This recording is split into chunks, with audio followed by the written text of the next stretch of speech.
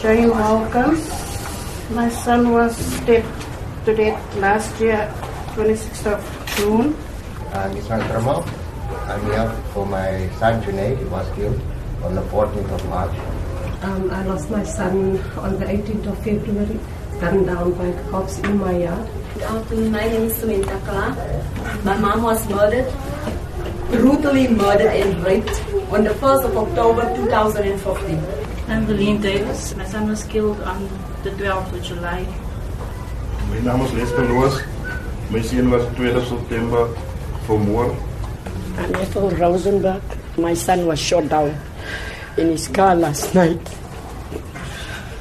John Rebison, Aidan Davis, Carlo Hill, Debbie Hughes, Jerome Croats, Sean Wilkins, Junaid Kirsten, Lauren Dreyers, Jerry May. They all have one thing in common. They were Eldorado Park residents and victims of violent crime. Once a week, their families come together to find a way to deal with their loss. The sad part is also with Carlo's death.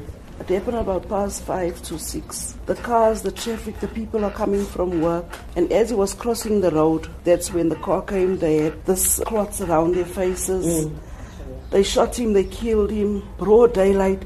Nobody said nothing. It's an emotionally charged meeting. Some of those in mourning know the other victims.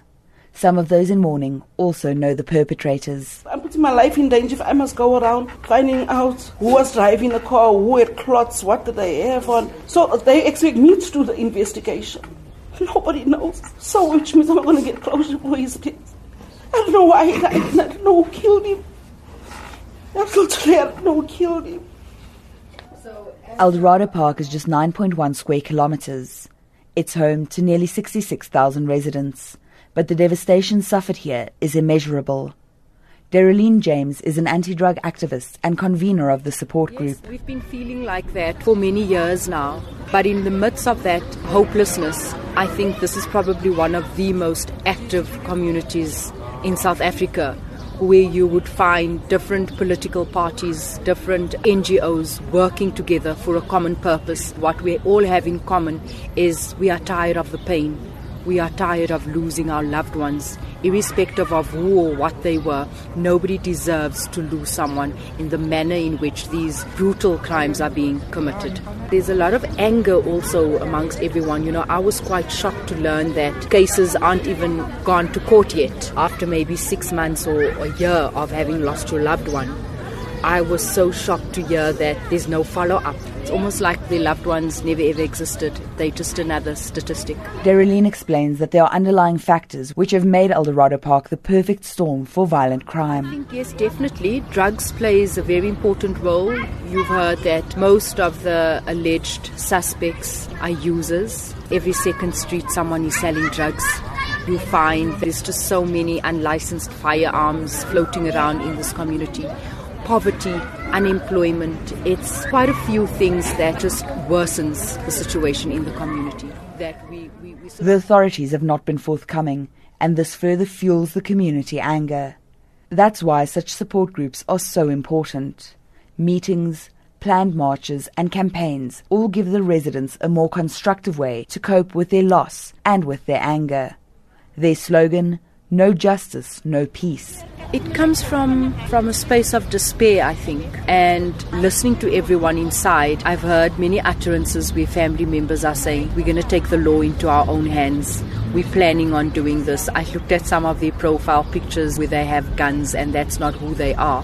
For as long as they don't have justice, for as long as these criminals aren't behind bars, their intentions are maybe doing something on their own. And I think this is probably one of the purposes of this group, is to be active and do marches and keep on knocking on doors until justice is served. We just want the killing to stop. We really want the killing to stop. Until justice is served and the killings stop, these groups offer residents a place to share their pain and frustrations and to start to heal. Because I can't do without them. I am mad. I go to doctors, they say to me, don't allow the depression, anxiety to take control of you. How can't I allow it? Every day my heart grows bigger and makes space for more hatred.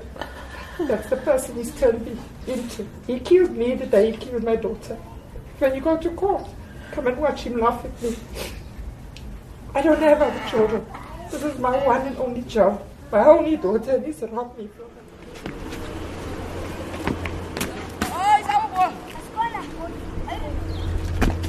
While the adults grieve, the children play outside.